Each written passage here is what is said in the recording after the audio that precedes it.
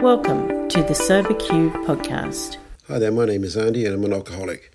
I'm going to try and explain to you how Alcoholics Anonymous is financed. And one of the things that we stick to in Alcoholics Anonymous is the traditions. And the traditions were written by Bill W. and some of the early founding members of Alcoholics Anonymous that were designed to help us to get through issues and problems that had been experienced in fellowships and organisations before Alcoholics Anonymous came around. And one of the traditions that we've got is Tradition 7. I'm just going to read Tradition 7 in the long form, and I think this will give you a better understanding of what we're about financially.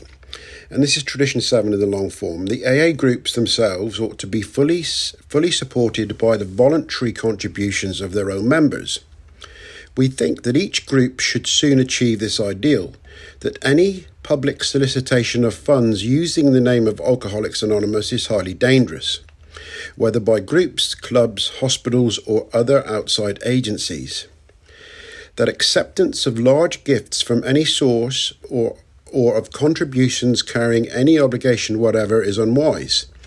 Then too we view with much concern those AA treasuries which continue beyond prudent reserves to accumulate funds for no stated AA purpose.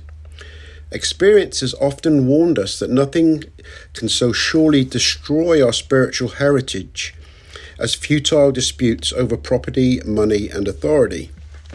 So what this says, and what we try to stick to in Alcoholics Anonymous, is that the whole organisation is funded by its members.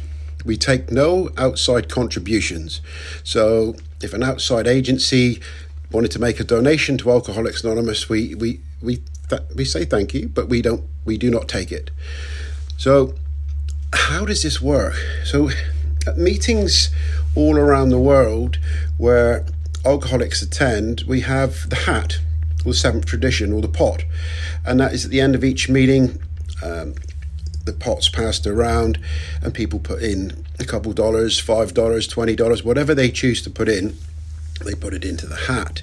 And then the group treasurer holds that money, and at the group conscience, usually once a month, the treasurer will report that they've got X amount of funds in the account, and we can touch on the prudent reserve here. The prudent reserve is usually 3 months of operating fees, so that covers the cost of the venue, the cost of buying literature.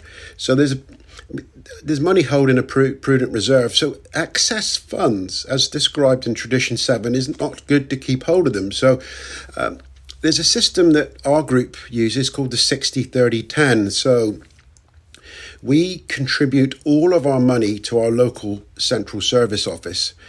The central service office know that our groups contribute to the 60-30-10, which means 60% of everything we send to the central service office goes to them. 30% of that money goes to our local area. So the CSO money is used to fund the building, wages, etc. The 30% that goes to our area, which my area is Area B, is used for PI, for prison work, to send delegates to a conference and to help the still suffering alcoholic. And the 10% goes to the GSO, which is the General Service Office, which is our national office, and that helps them operate and fund what they need to fund. So we don't take any outside contributions. Everything that we put in to our pot all gets spread out through Alcoholics Anonymous and is used.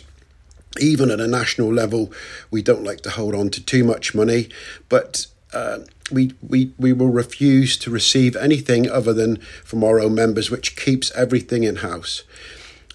That's it from me. Thank you very much. If you would like to share your experience on a recovery question, visit the Sober Q podcast website at soberq.com. Thanks for listening.